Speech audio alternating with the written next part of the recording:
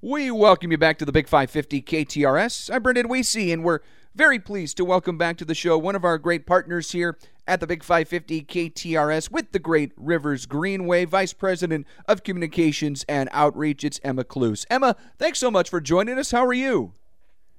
I'm doing well. How are you? We're great. We've got a lot to talk about tonight before we kind of dig into all of the particulars.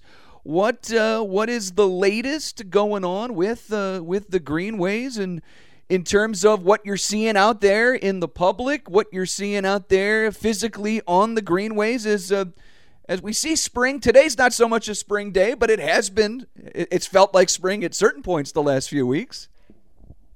Absolutely. Yeah, regardless of weather, people are really out there using the greenways. We have seen a huge increase over the last year in visits, about 72% increase actually in traffic from 2019 to 2020, and that's continuing on here. So we're grateful that people are using them. That's what it's all about.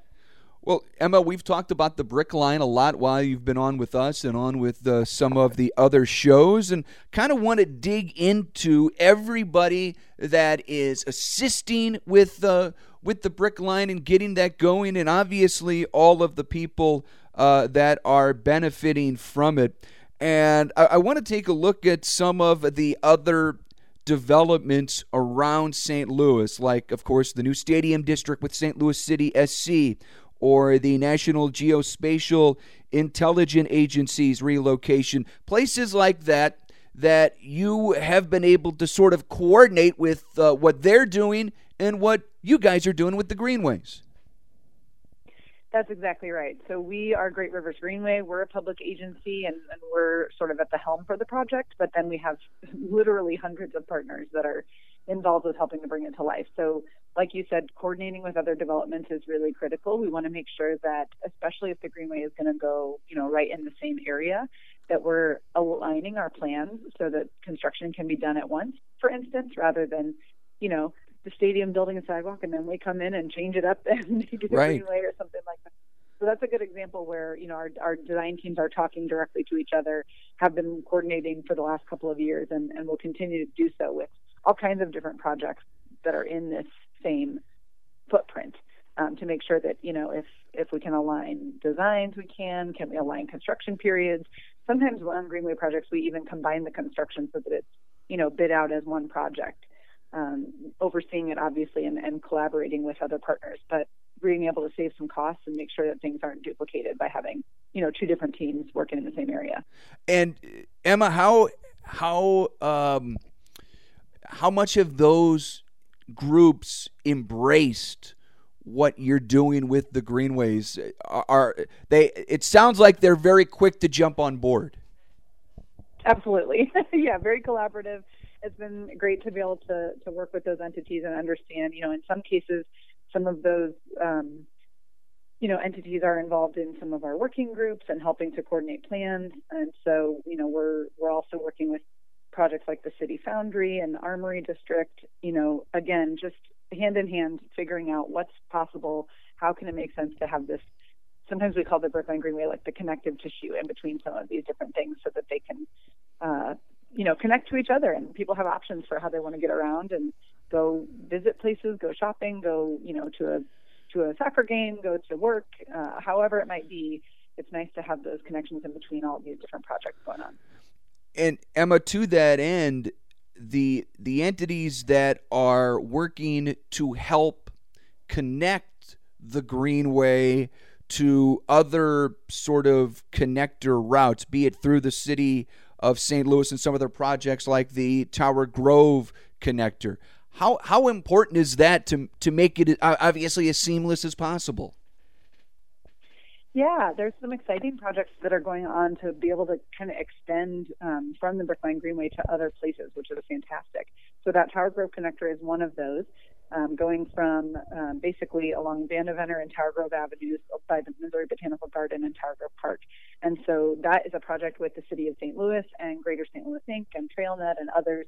So they worked together to get those plans, and we're coordinating with them closely and helping with the design, but it'll be a separate cycle track project. So it won't be part of the Brick Line Greenway, but it will be a great natural extension of it where it plugs right in. and people can use it to get to the Brick Line or from the Brick Line to their neighborhood or destination.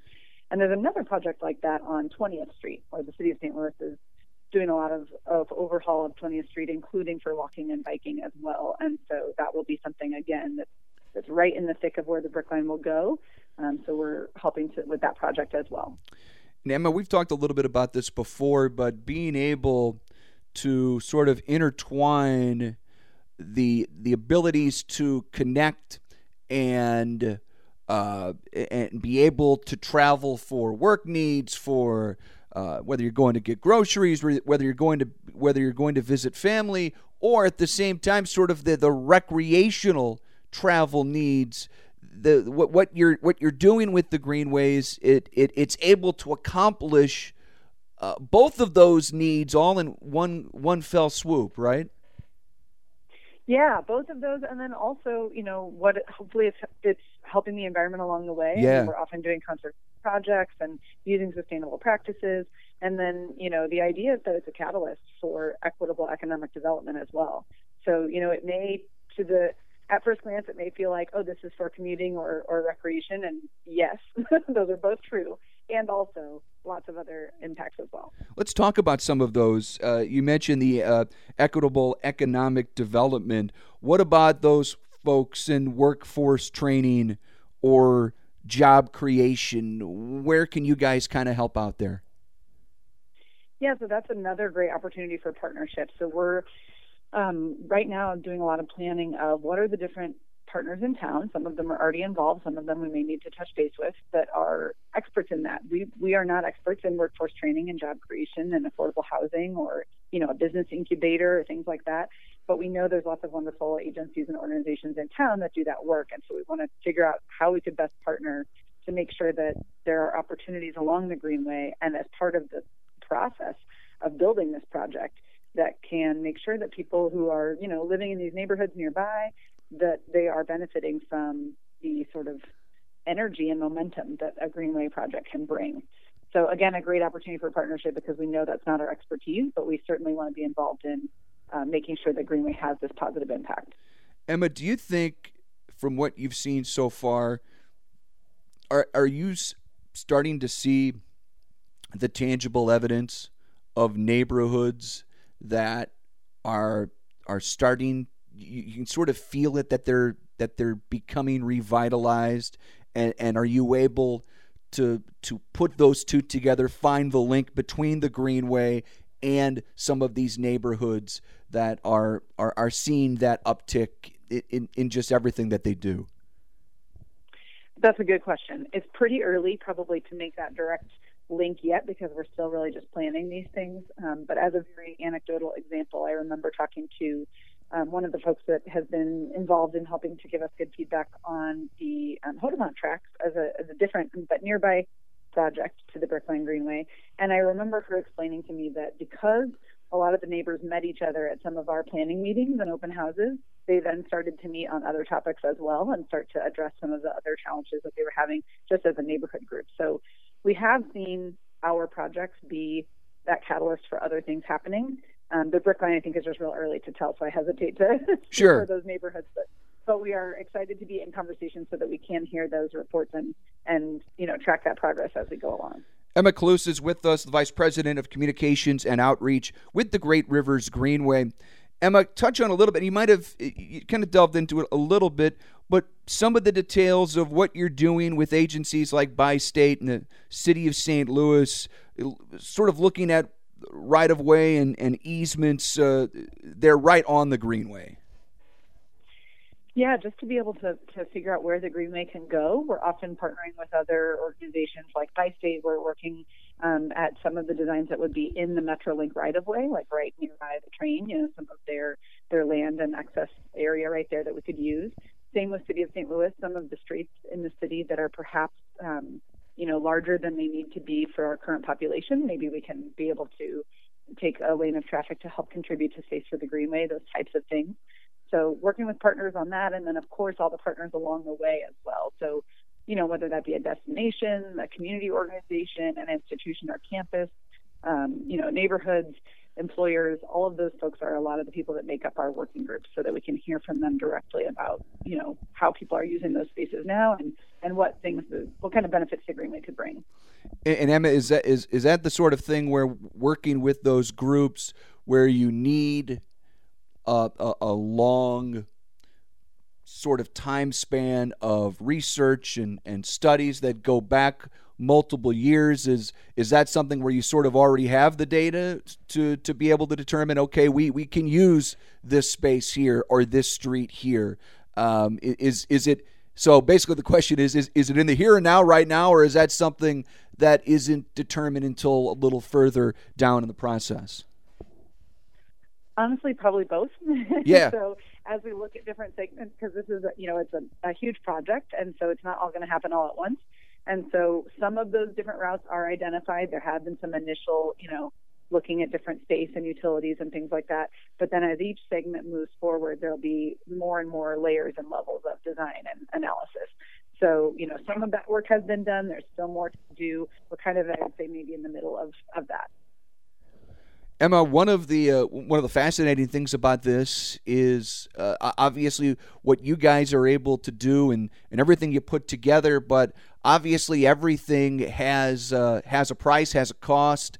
There's I'm sure a lot of analysis that goes into figuring out how to direct those funds. So, in terms of being able to find all of that, or do you feel like you're in a good place in terms of finding the federal money, in terms of being able to find those maybe private donations? How does all that come together?